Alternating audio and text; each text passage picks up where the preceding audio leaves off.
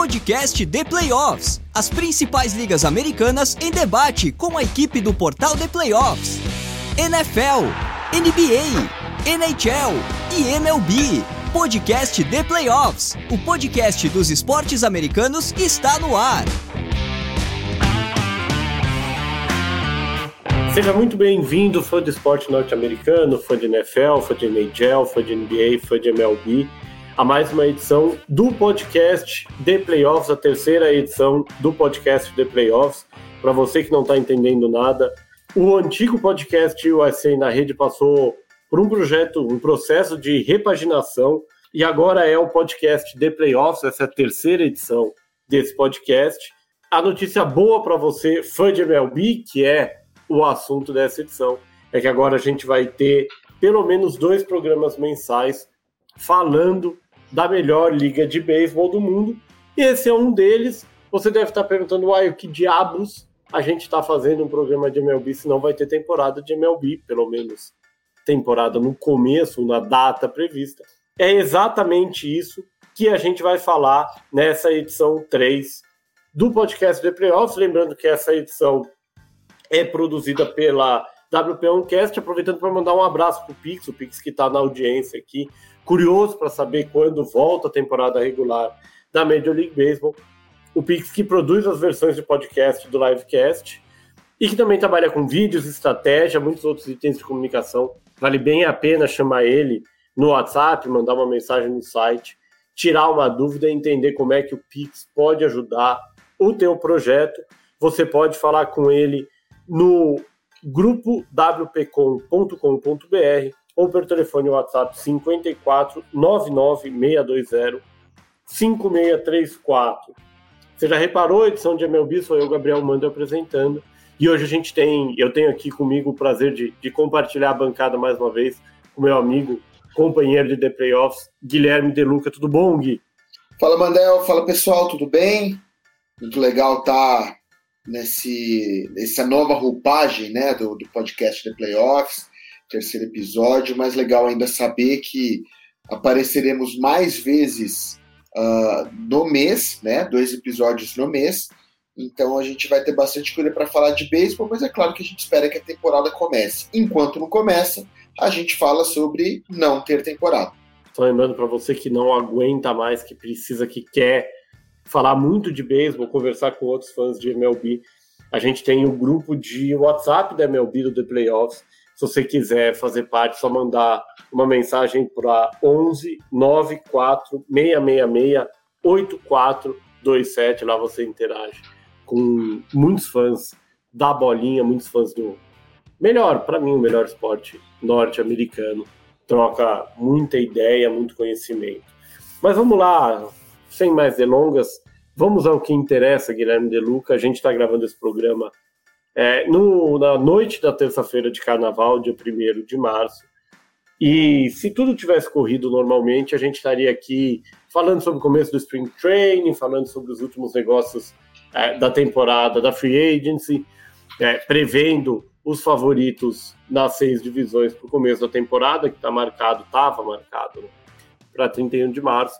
Mas, na verdade, hoje, 2h30 atrás, basicamente, a gente teve a confirmação por parte do Rob Manfred, comissário da Major League Baseball, de que ao menos a primeira semana de temporada regular da MLB em 2022 não ocorrerá, porque após 1 mês e meio, 2 meses de negociação, o sindicato de jogadores e sei que dá para chamar assim, né, o sindicato dos proprietários, não é exatamente o sindicato, mas o grupo de proprietários de franquias não chegou a um acordo para renovar a convenção coletiva, que é o que rege as regras, os termos de contrato, enfim, todos os termos negociais do esporte, e no fim do dia o que permite que os 1.200 melhores jogadores de beisebol do mundo, que são os que integram os elencos, os 40-man rosters, né, os elencos de 40 jogadores das 30 franquias, tenham um contrato em vigor e possam atuar. Nesse momento, tecnicamente, não existe um contrato que regule os direitos trabalhistas e outras questões da Major League Baseball. O Gui, explica pra gente um pouco o que foi que aconteceu por que os dois lados não conseguiram chegar a um acordo nesse final de negociação? Olha, o clima entre os proprietários dos times, né, junto com a MLB e o sindicato dos jogadores não estava legal desde a decisão pandêmica, né, desde lá de 2020, quando muito se discutiu, vai ter temporada, não vai ser menor, não vai, como é que vai ser, tal. Você já via alguns sinais de fumaça nessa relação entre os donos de time e os jogadores, né? E uma coisa que você via muito e já está sendo notável hoje, principalmente nessas 2h30 que você disse, é a união dos jogadores. Os jogadores desde 2020, desde a pandemia, eles até viralizaram apareceram os principais jogadores em Twitter, Instagram, Facebook, e todos escreveram: queremos jogar, só diga quando e onde, né? Que foi um movimento coletivo, tal qual aconteceu hoje, com todos os jogadores postando a carta do sindicato dos jogadores. Agora, o que aconteceu? A gente teve 1 mês e meio de negociação, logo depois do final da temporada 2021, e a gente via que no ar não ia chegar num acordo. As reuniões acabavam rápidas, saíam notícias de a reunião hoje durou 5 minutos e não chegou-se em acordo nenhum. E foi um negócio arrastou 1 mês, arrastou 2 meses. A gente até conversou no nosso último podcast em 2021, né? E eu, você e o Luiz, a gente estava falando justamente sobre será que ia ter temporada? E eu já estava meio cético, porque eu falei exatamente isso: o clima não é bom, o clima de relacionamento não tá bom. E basicamente passou 1 mês, não teve negociação, passou 2 meses, não teve negociação, e nas últimas 2 semanas intensificaram, as reuniões duravam mais, já duravam 5 horas, a de ontem 16 horas, né? Ontem, a de segunda-feira do Carnaval, que foi a que disseram que estava perto de um acordo, né? A MLB soltou que tiveram avanços e que estava confiante, deixou todo mundo naquela alegria, pô, vai rolar, e aí hoje não saiu nada, né? Aí já tem jogador também postando nas redes sociais que o movimento de ontem da MLB e dos donos de time foi justamente para tentar jogar a bomba pro lado dos jogadores. Então o que a gente tem na mesa aqui? A gente tem na mesa donos de time querendo ganhar ainda mais dinheiro, jogadores querendo pensar principalmente na competitividade, na valorização do jogador mais novo, a imprensa esportiva querendo muito que role, obviamente, né, porque eles têm toda a questão de investimento, e nós, torcedores fanáticos, querendo assistir logo a bolinha pro ar. Então, não saiu nada, não deu nada. A gente agora está nesse impasse, primeira semana de temporada regular já cancelada, isso vai dar 6 ou 7 jogos por time, e seguimos aí sem uma definição, provavelmente vai aumentar esse número de jogos cancelados, mas veremos. Só lembrando, fazendo uma rápida linha do tempo, né, o acordo coletivo que vigorou entre 2016 e 2021 venceu no começo de dezembro. Logo depois a Liga, os proprietários instituíram o lockout, segundo Rob Manfred, como uma medida defensiva. A Liga demorou mais ou menos 45 dias para fazer a primeira oferta para os jogadores. As negociações não ganharam nenhum tipo de tração até basicamente os últimos 15 dias. Né? Houve diversas sessões basicamente na última semana, mas como o Gui falou, apesar do anúncio de que os dois lados estavam próximos de um acordo, que segundo jogadores nunca foi verdade, parecia pouco crível que se chegasse a algo nesse começo de semana. Inicialmente o Rob Manfred, comissário da MLB, havia dito que segunda-feira, dia 28 de fevereiro, era o deadline para que nenhum jogo de temporada regular fosse cancelado. Depois esse deadline foi estendido para hoje, terça-feira, 1º de março. E agora a notícia, como o Gui falou, as 2 primeiras séries da temporada canceladas, esses jogos não vão ser remarcados. Então, nesse momento, a gente trabalha com uma temporada de, no máximo, 156 jogos. Eu conversava fora do ar com o Gui.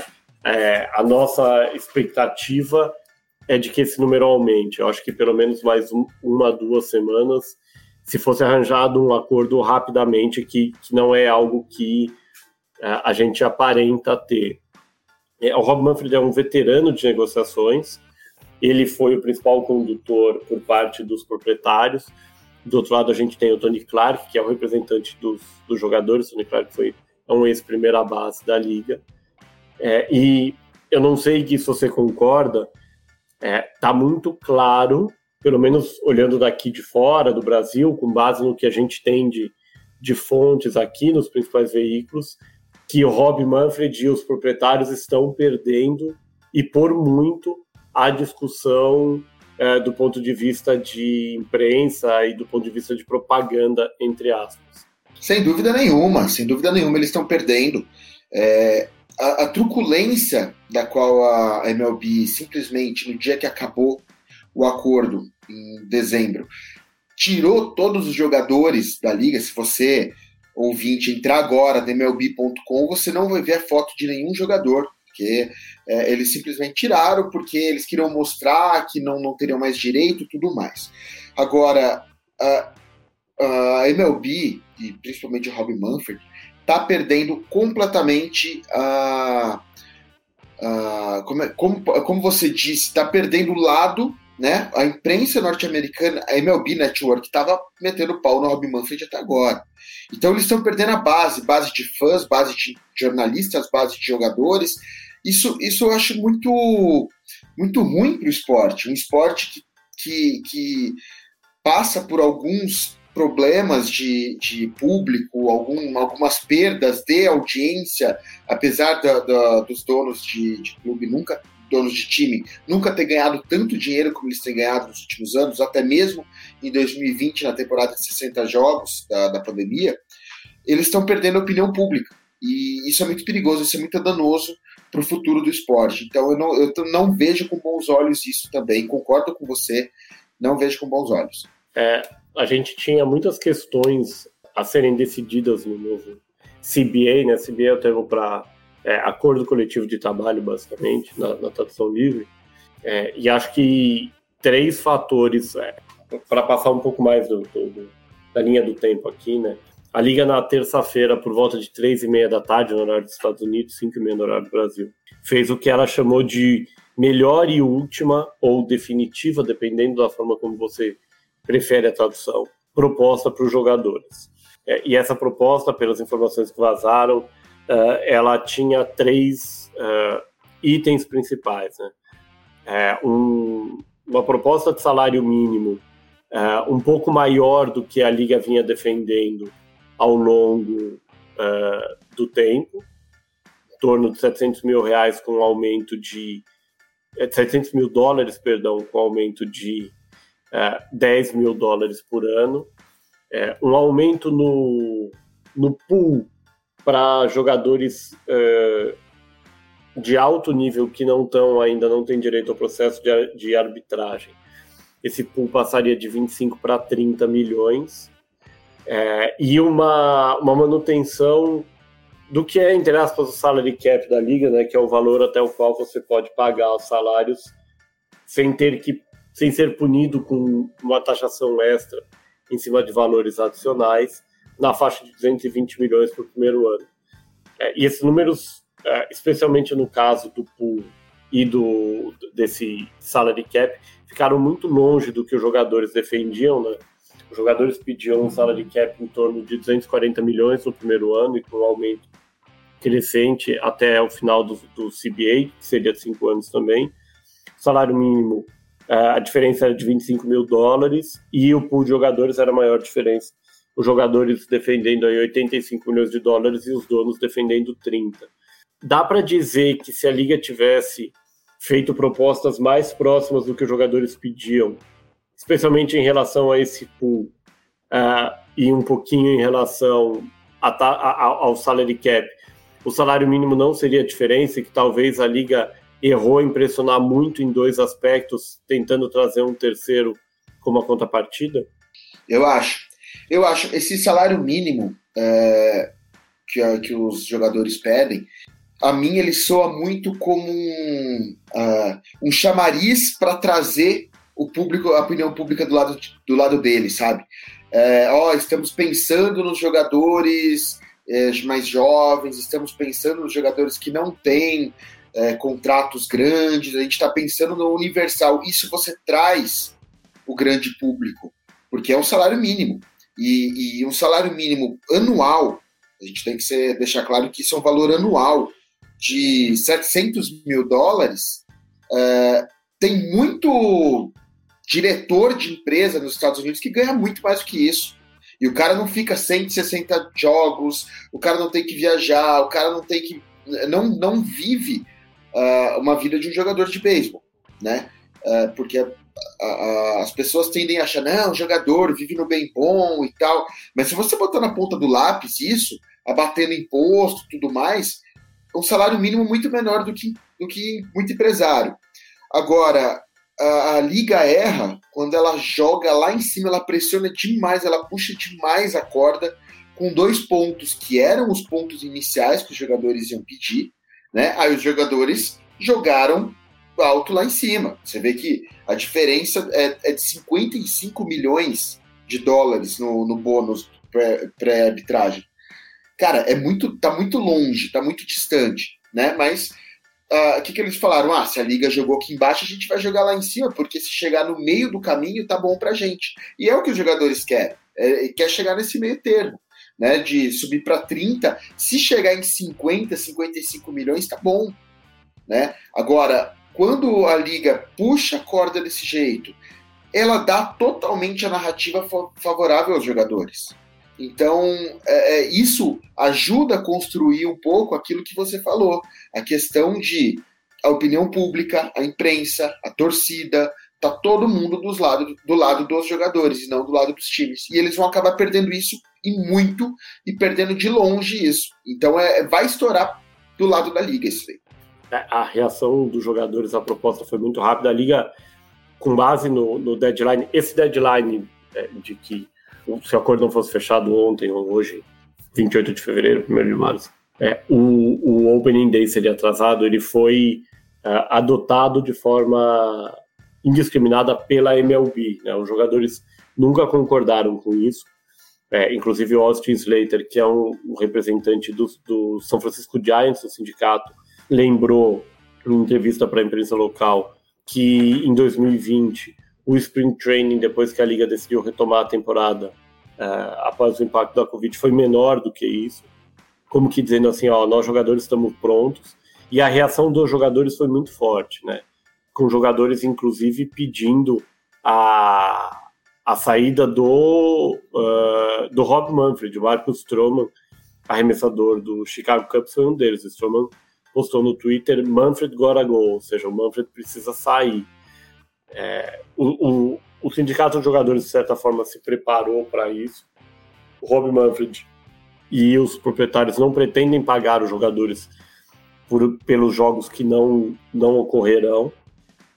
E aí entra de novo numa questão de salários pro rata, né, pro ouvinte que está acompanhando a gente e que não conhece esse histórico.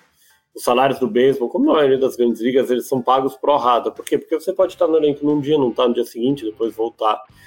Então o salário mínimo, até esse momento, ele é pago, vamos dizer que ele dê, sei lá, $5 mil por dia. Se você está no elenco lá 10 dias, você vai receber $50 mil. Os jogadores se prepararam para isso, vai ser feito um pagamento mensal pelo sindicato enquanto não houver jogos a partir do que seria a temporada regular. Mas é lógico, os proprietários das 30 franquias são bilionários e estão muito mais preparados para lidar com a ausência de jogos, ainda que eles também claramente percam, do que os jogadores. Dá para imaginar, Gui, que os jogadores vão acabar cedendo em algum momento exatamente por essa pressão. No fim, essa foi a aposta do Manfred e dos donos, né? Rachar o sindicato por dentro e fazer com que os próprios jogadores pressionassem por um acordo que talvez fosse, entre aspas, menos benéfico, mas que garantisse algum dinheiro. Olha, eu não contaria com isso, viu? De verdade, eu não contaria com os jogadores rachando. Eu acho que eles estão, como você disse, muito bem preparados. Eles estão contando com que o Rob Manfred vá tentar cortar mais jogo. Só que assim, um mês de corte já começa a afetar muito dono de franquia. Não vai afetar o dono dos Dodgers, mas vai afetar o dono do Baltimore Orioles, por exemplo. Vai afetar lá em Kansas City. Essa galera eles são afetados. Vai afetar o pessoal em Miami. Não vai afetar o San Francisco Giants, o New York Yankees. Essa galera sobrevive, isso daí tá tudo bem. Agora, as franquias menores vão começar a sentir falta. Então, um mês, se os jogadores se organizaram para um mês, é claro que os donos de clube, os donos de time conseguem sobreviver, não vão morrer de fome, não vai ter que vender clube, não vai ter que vender nada. Mas eu não acho que dessa vez o Manfred vai conseguir acertar esse tiro de rachar o sindicato por dentro e tentar vencer no cansaço. Tá muito nítido o que ele faz, como você disse, esse negócio de cancelar e ele fazer um anúncio, fazer todo o estardalhaço, botar deadline e tal, a pressão, botar a arma na cabeça dos jogadores. E eu também não ficaria surpreso se, a partir de agora, a Liga começar a adotar um discurso falando que quem tá tranquilo em casa são os figurões com contrato grande, que não estão pensando nos rookies, não estão pensando nas ligas menores, nas ligas menores não, nos jogadores recém-subidos das ligas menores, e começar a tentar jogar com isso para, vamos lá, mais uma vez, falar da opinião pública. Mas eu não acho que os jogadores vão ceder, não. Lembrando o histórico, né, a Liga vem há 27 anos, vinha há 27 anos, é que a gente pode dizer isso, sem cancelamento de jogos de temporada regular, por esse aspecto.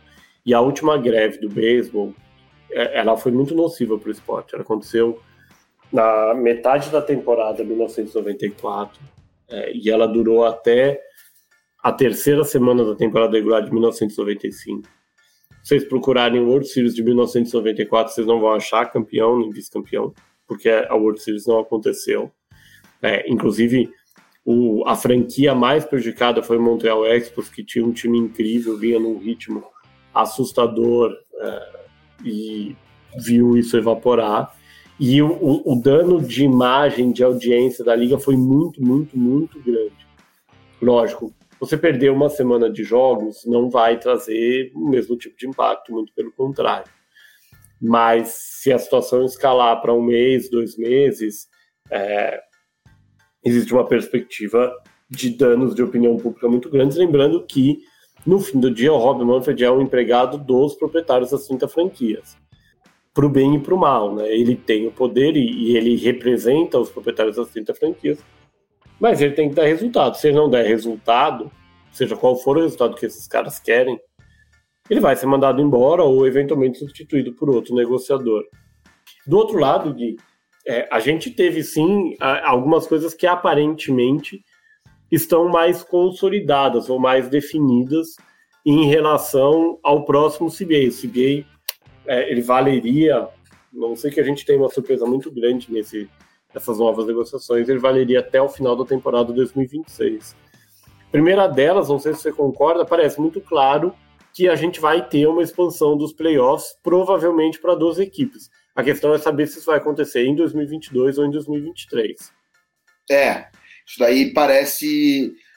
são questões já bem maduras, assim, né? Pela discussão, pela forma como a coisa estava andando. Essa expansão dos playoffs de 10 para 12 times, ela vai um pouco do lado de você variar o número de times que conseguem postular a playoff, evitando que, para o nosso ouvinte aí, o que acontece a partir de julho, né, quando vai chegando a deadline das trocas. Aquele time que viu que não tem chance de chegar em playoff, ele já começa a trocar todo mundo, ele pega o cara com maior salário, troca por 4, 5 moleque bons prospectos, ele vai e troca o ace, troca o pitcher por mais prospecto e tudo mais, isso acaba virando um ciclo vicioso, né? Então, você expandindo os playoffs, vai ter lá aqueles 4, 5, 6 times que vão desde abril ou maio, sei lá quando vai começar a temporada, que já vão estar nadando de braçada, que vai saber que vai chegar nos playoffs, só que vai aumentar a quantidade de times postulantes a uma vaga, essas 2 novas vagas que surgiram. Isso faz com que eles não troquem o time todo em julho. Então, por esse lado, eu vejo com bons olhos. Eu vejo com bons olhos você ter isso, que é uma coisa que acontece na NBA, por exemplo. Né? Na NBA você tem playoffs gigantescos com um monte de time, passa 8 de cada lado. É muito difícil um time não ir para um playoff. O time tem que se esforçar bastante para ele não ir para um playoff, pegar uma 8ª vaga na NBA.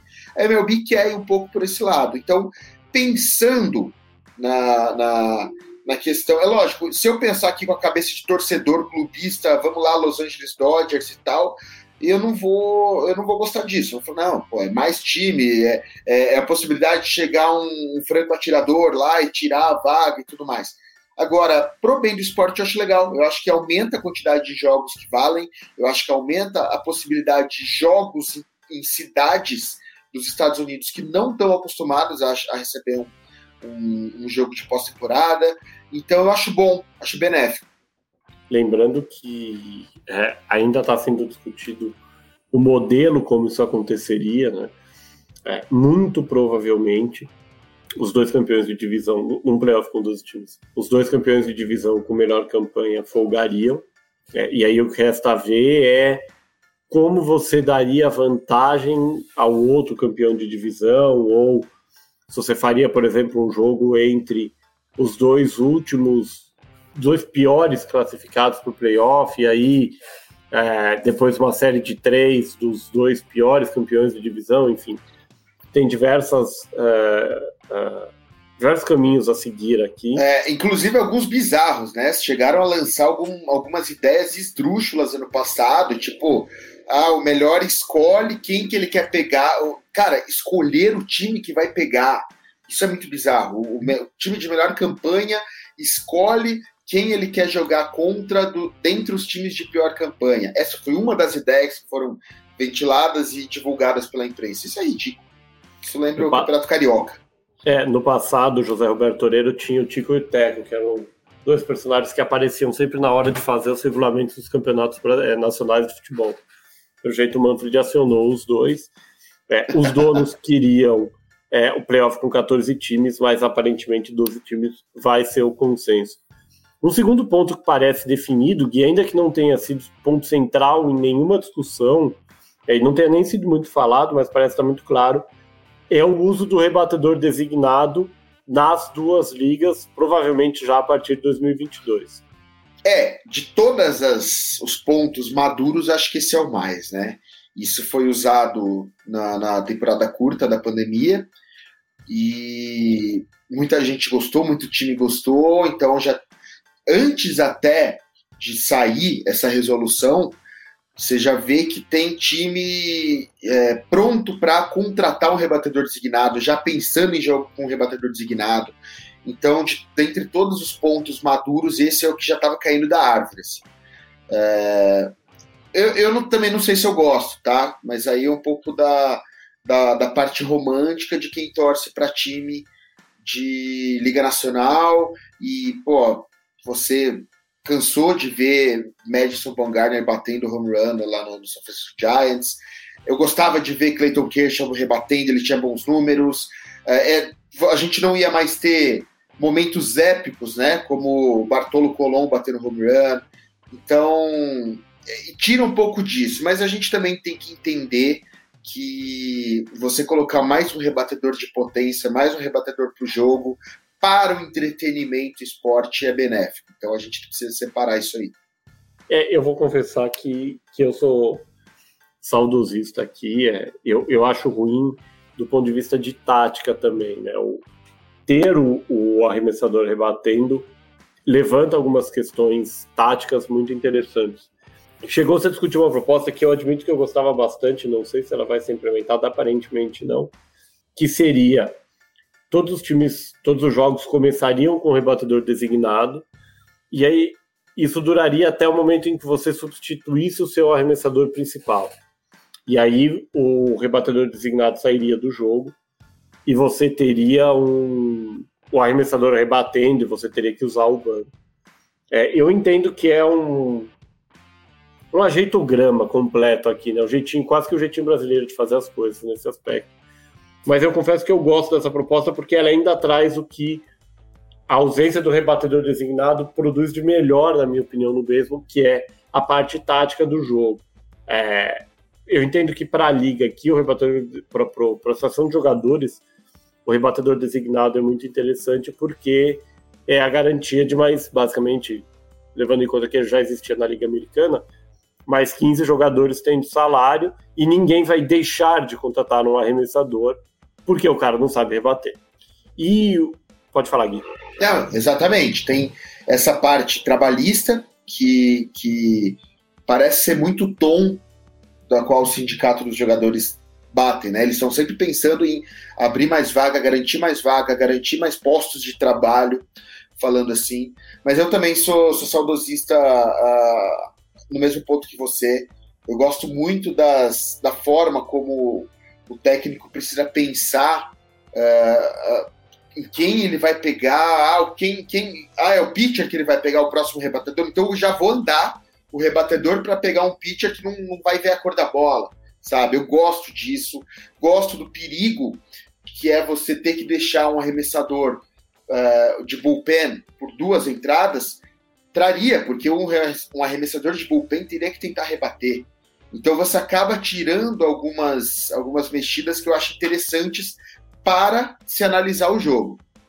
E o último ponto, que também parece um lugar comum só se discutir a quantidade de times envolvidos e quão complexo vai ser para a gente explicar isso em algum momento, é a loteria do draft, que é uma ferramenta pedida pelos jogadores para tentar impedir o tanking, né? Lembrando que o tanking no beisebol vem sendo muito forte porque ele funcionou com o Chicago Cubs e com o Houston Astros, franquias que desmontaram todos os seus elencos, tiveram folhas de pagamento absurdamente baixas, acumularam boas escolhas de draft e aí conseguiram montar times para, no caso do Cubs, sair da fila, no caso do Houston Astros, quebrar o jejum de títulos e conquistar a primeira World Series da franquia.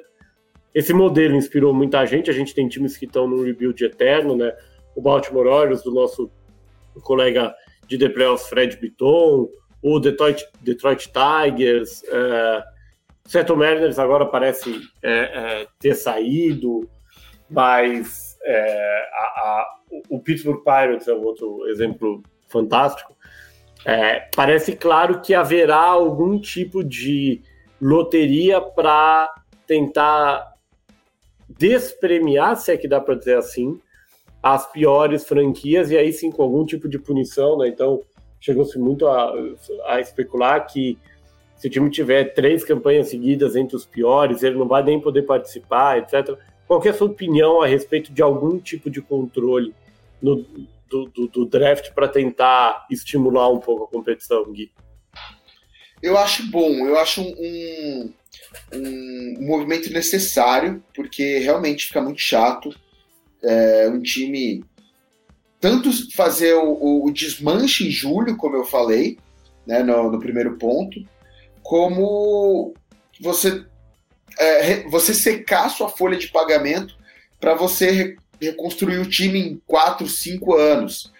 Isso você acaba tendo times que não levam competitividade, não levam público, jogadores que acabam indo para um time desse, porque o time quer pagar, o jogador acaba passando 4, 5 anos num time que não vai para lugar nenhum, acaba perdendo 4, 5 anos da carreira dele num time que não vai para lugar nenhum, que não vai disputar título, que não vai disputar playoff, vai ficar só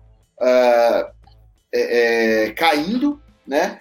E aí quando você aumenta 2 postos a mais na pós-temporada, faz essa loteria para 5 times, você acaba reduzindo a gordura e aquele limbo lá dos times que vão chegar em julho, o time para de jogar. O time desiste de jogar, vão virar saco de pancada. Isso acaba também bagunçando as tabelas dos times que estão disputando vaga, do time que vai disputar vaga. Por exemplo, se você pegar Los Angeles Dodgers e São Francisco Giants, o tanto de jogos que você tem contra Arizona Diamondbacks e Colorado Rockies é o que acaba sendo fiel da balança. Então chega lá, agosto, setembro, outubro, vai todo mundo olhar quem vai jogar mais contra esses times, Dodgers ou Giants, e aí você já tira vantagem. Cara, isso não é bom pro esporte, né? Isso não é bom muito mais para os jogadores. De novo, os jogadores estão pensando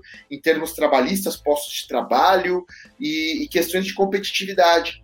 Então, você pegar um time que vai simplesmente desmantelar por 3, 4 anos, cara, é muito chato. É muito chato. Um jogador que vem, imagina, o cara foi a primeira escolha do draft, cresceu, virou sei lá, virou Mike Trout. Cara, vamos lá. Exemplo, né? Mike Trout, o tanto que ele sofreu nos Angels. Agora, talvez, parece que os Angels estão montando um time melhorzinho, a gente não sabe se vai chegar no lugar ou não, porque tem o azar do Seattle Mariners tá vindo com um time bom também, enfim. Mas o Mike Trout, cara, nunca bateu um home run em pós-temporada porque nunca chegou. É simples, né? Então, isso eu acho que é muito sintomático e diz muito o quanto a competitividade cai quando você vive num eterno rebuild. Na sua opinião, qual seria o melhor modelo, qual seria o melhor tamanho de loteria aqui para trazer justiça, estimular minimamente a competitividade na liga, sem, é lógico, permitir que um time com 100 vitórias tenha a primeira escolha no draft no ano seguinte? Eu acho que podia ter um limite de anos que esse time pode... Eu acho que 3 é muito, tá? No 3 anos, tendo o time de pior campanha, eu já faria... Você não pode ter back-to-back, você não pode ter 2 anos consecutivos com a pior campanha. Isso já quebraria, por exemplo, o Baltimore Orioles, que é sempre eles que estão lá embaixo, sempre eles que estão pegando primeira escolha do draft, ou Arizona Diamondbacks, ou Detroit Tigers. Isso já diminuiria esse time, mas eu não sei. É coisa pra gente pegar um programa só pra ficar discutindo isso, porque, cara, precisa ter uma forma da liga, de certa forma, banir esse tipo de tank. Banir esse desmonte, se é só pra pegar lugar bom no draft. Mas aí a gente tem a parte econômica também, né? Porque aí esse time não gasta dinheiro, esse time ganha dinheiro dos direitos de TV e não gasta dinheiro com o jogador. Então o dono da franquia está enchendo o rabo de dinheiro também. Então tem muita questão nisso, cara. Mas a liga precisa, e os jogadores estão certíssimos. Eu não acho que a loteria de 5 times é a melhor opção, tá? Eu não acho que isso vai resolver sozinho. Mas eu não sei qual seria o modelo ideal. Qual você acha que é o modelo ideal? Eu acho que o modelo ideal, levando em conta uma pós-temporada de 12 times, a gente está falando aí de 18 times que não vão para a pós-temporada. Eu acho que você pode trabalhar uma loteria com pelo menos os 6 primeiros. Acho que existe algum tipo de punição cabível e acho que ela pode estar mais relacionada ao número de vitórias e derrotas do que a campanha em si. Então você pode falar o seguinte: se o time tiver 3 anos seguidos menos 70 vitórias, ele está fora. É bom. Porque pode acontecer, igual aconteceu alguns anos atrás, de você ter uma divisão, no caso foi a divisão central da Liga Americana, que tem 3 times com campanhas muito ruins. Mas não adianta. Você vai tirar o último, por exemplo, e vai acabar premiando um penúltimo que às vezes é tão ruim quanto, só teve a sorte de ganhar 1 ou 2 jogos a mais. Então, focar no número de vitórias e colocar aí as 6 primeiras escolhas na loteria, eu acho que é um modelo válido. Você pode adotar um modelo igual ao da NBA, que coloca todo mundo na loteria, basicamente, com uma chance proporcional. Talvez, dentro desse modelo, é o mais lógico e o que acaba transformando o evento em algo com mais publicidade. Mas eu acho que, pelo menos no começo, esse modelo ali com 5, 7 times, eu gosto muito de 6 por ser um terço e por você poder pegar, entre aspas, os piores de cada divisão. Eu acho que é um modelo que tende a trazer alguma competitividade para a liga. Lembrando que isso é uma reclamação muito grande dos jogadores por conta exatamente do impacto econômico, né? A alegação é de que alguns donos abrem mão de grandes salários, ganham uma bolada da liga e não pagam nada, então você tem time pagando 40, 50 milhões em salários. Em meio às notícias da saída do Derek Jeter do cargo de CEO do Miami Marlins, houve o lembrete por parte, se não me engano, do Miguel Rojas, que no ano passado ele era o único jogador, na verdade ele errou, ele era um dos dois, mas o ponto aqui continua válido, o único jogador que tinha um contrato válido por mais de um ano. Lógico, tem muitos jogadores com contrato em fase de pré-arbitragem e a franquia não é obrigada a renovar, mas você não contrata ninguém contrato de um ano pagando muito dinheiro. Era claramente uma forma de você maximizar os lucros no ano em que você não tinha interesse em competir. Isso é muito ruim pro lado dos jogadores. Exatamente. E aí você tem jogador que acaba tendo o azar de ser draftado no Miami Marlins, por exemplo. Porque o time literalmente abandonou, ele que não quer, ele abdicou de competir. Né? Porque um time que faz tanking, ele faz isso, ele abdica de competir para ganhar dinheiro, para maximizar lucro, para ficar com toda a fatia do dinheiro que a MLB redistribui entre as franquias para ele, né, para dividir entre os sócios. Ainda tem contrato de TV, contrato de publicidade e tudo mais. Isso para os donos de franquia tá ótimo, porque o dinheiro deles está garantido. Pouco importa se o Miami Marlins ia para playoff ou não ia, há quanto tempo não ia, sabe? Colorado Rockies. Aí você pega o Colorado Rockies fazendo uns negócios bizarros, que nem a troca do Arenado foi para eles. Cara, a troca do Arenado foi literalmente só para eles se livrarem do contrato bomba, um contrato caro, né? Então, por quê? Porque não queria gastar. Para a gente fechar essa edição 3 do podcast The Playoffs, nessa nova roupagem aqui do que antigamente você conhecia como podcast USA na Rede, Guilherme De Luca, qual é a sua previsão de quando teremos Opening Day e a bolinha voando com por jogos da temporada regular da Major League Baseball em 2022?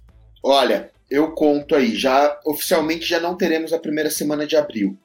Eu acho que por termos práticos, a segunda e a terceira semana de abril também já era. Eu ainda acho que você vai ter mais uma semana de negociação. Então, meu palpite é um mês de atraso. 1º de maio a bolinha tá voando. Tá bem em linha com o que eu acho também. Eu acho que, lógico, aí pode ser 1º de maio, pode ser 30 de abril, porque abril não tem 31 dias, 30 de abril, 29, 2, mas é exatamente a minha aposta também, né, que a gente vai ter o beisebol começando com basicamente um mês a menos de temporada regular. A gente estaria falando ali de 27, 28 jogos a menos, mais ou menos. Então seria uma temporada regular com cerca de 130, 140 jogos, alguma coisa em torno de 130 jogos, 135 jogos. Resta ver qual vai ser o CBA que os sindicatos de jogadores e os proprietários da Major League Baseball vão conseguir negociar e quanto tempo cada lado vai conseguir defender os seus interesses, levando em conta que, apesar de os jogadores terem uma vantagem do ponto de vista da opinião pública, no fim, o que interessa e todo mundo quer é a bolinha voltando a voar o mais rapidamente possível. Lembrando sempre que você acompanha todas as edições do podcast The Playoffs no Spotify, no SoundCloud, no iTunes, enfim, no seu agregador preferido de podcasts. E lembrando também que essa edição do podcast The Playoffs foi produzida pela WP1Cast.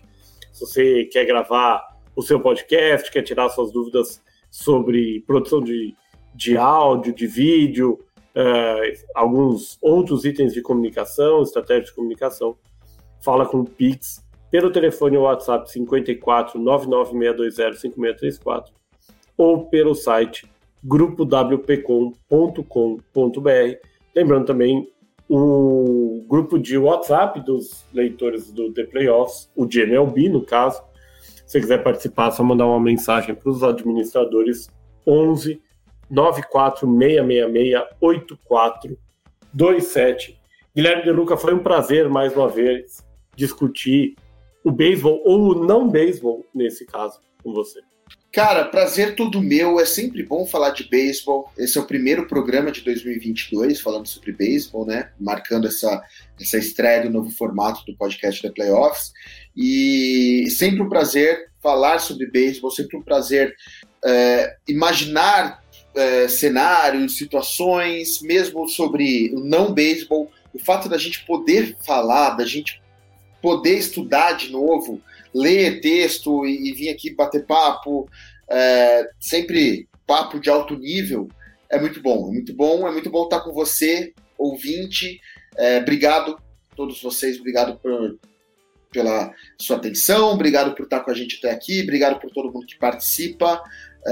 Tem a matéria, para quem ainda tem alguma dúvida sobre o acordo, tem uma matéria grande lá no portal The Playoffs, entrem lá, que vale a pena, tá? Tem tudo mastigadinho lá certinho, inclusive com tweets, com a oferta que foi feita, como um queria, o outro lado queria. Então, entrem no portal The Playoffs e procurem essa matéria lá, que vale a pena. Mandel, muito obrigado, foi um prazer e até a próxima.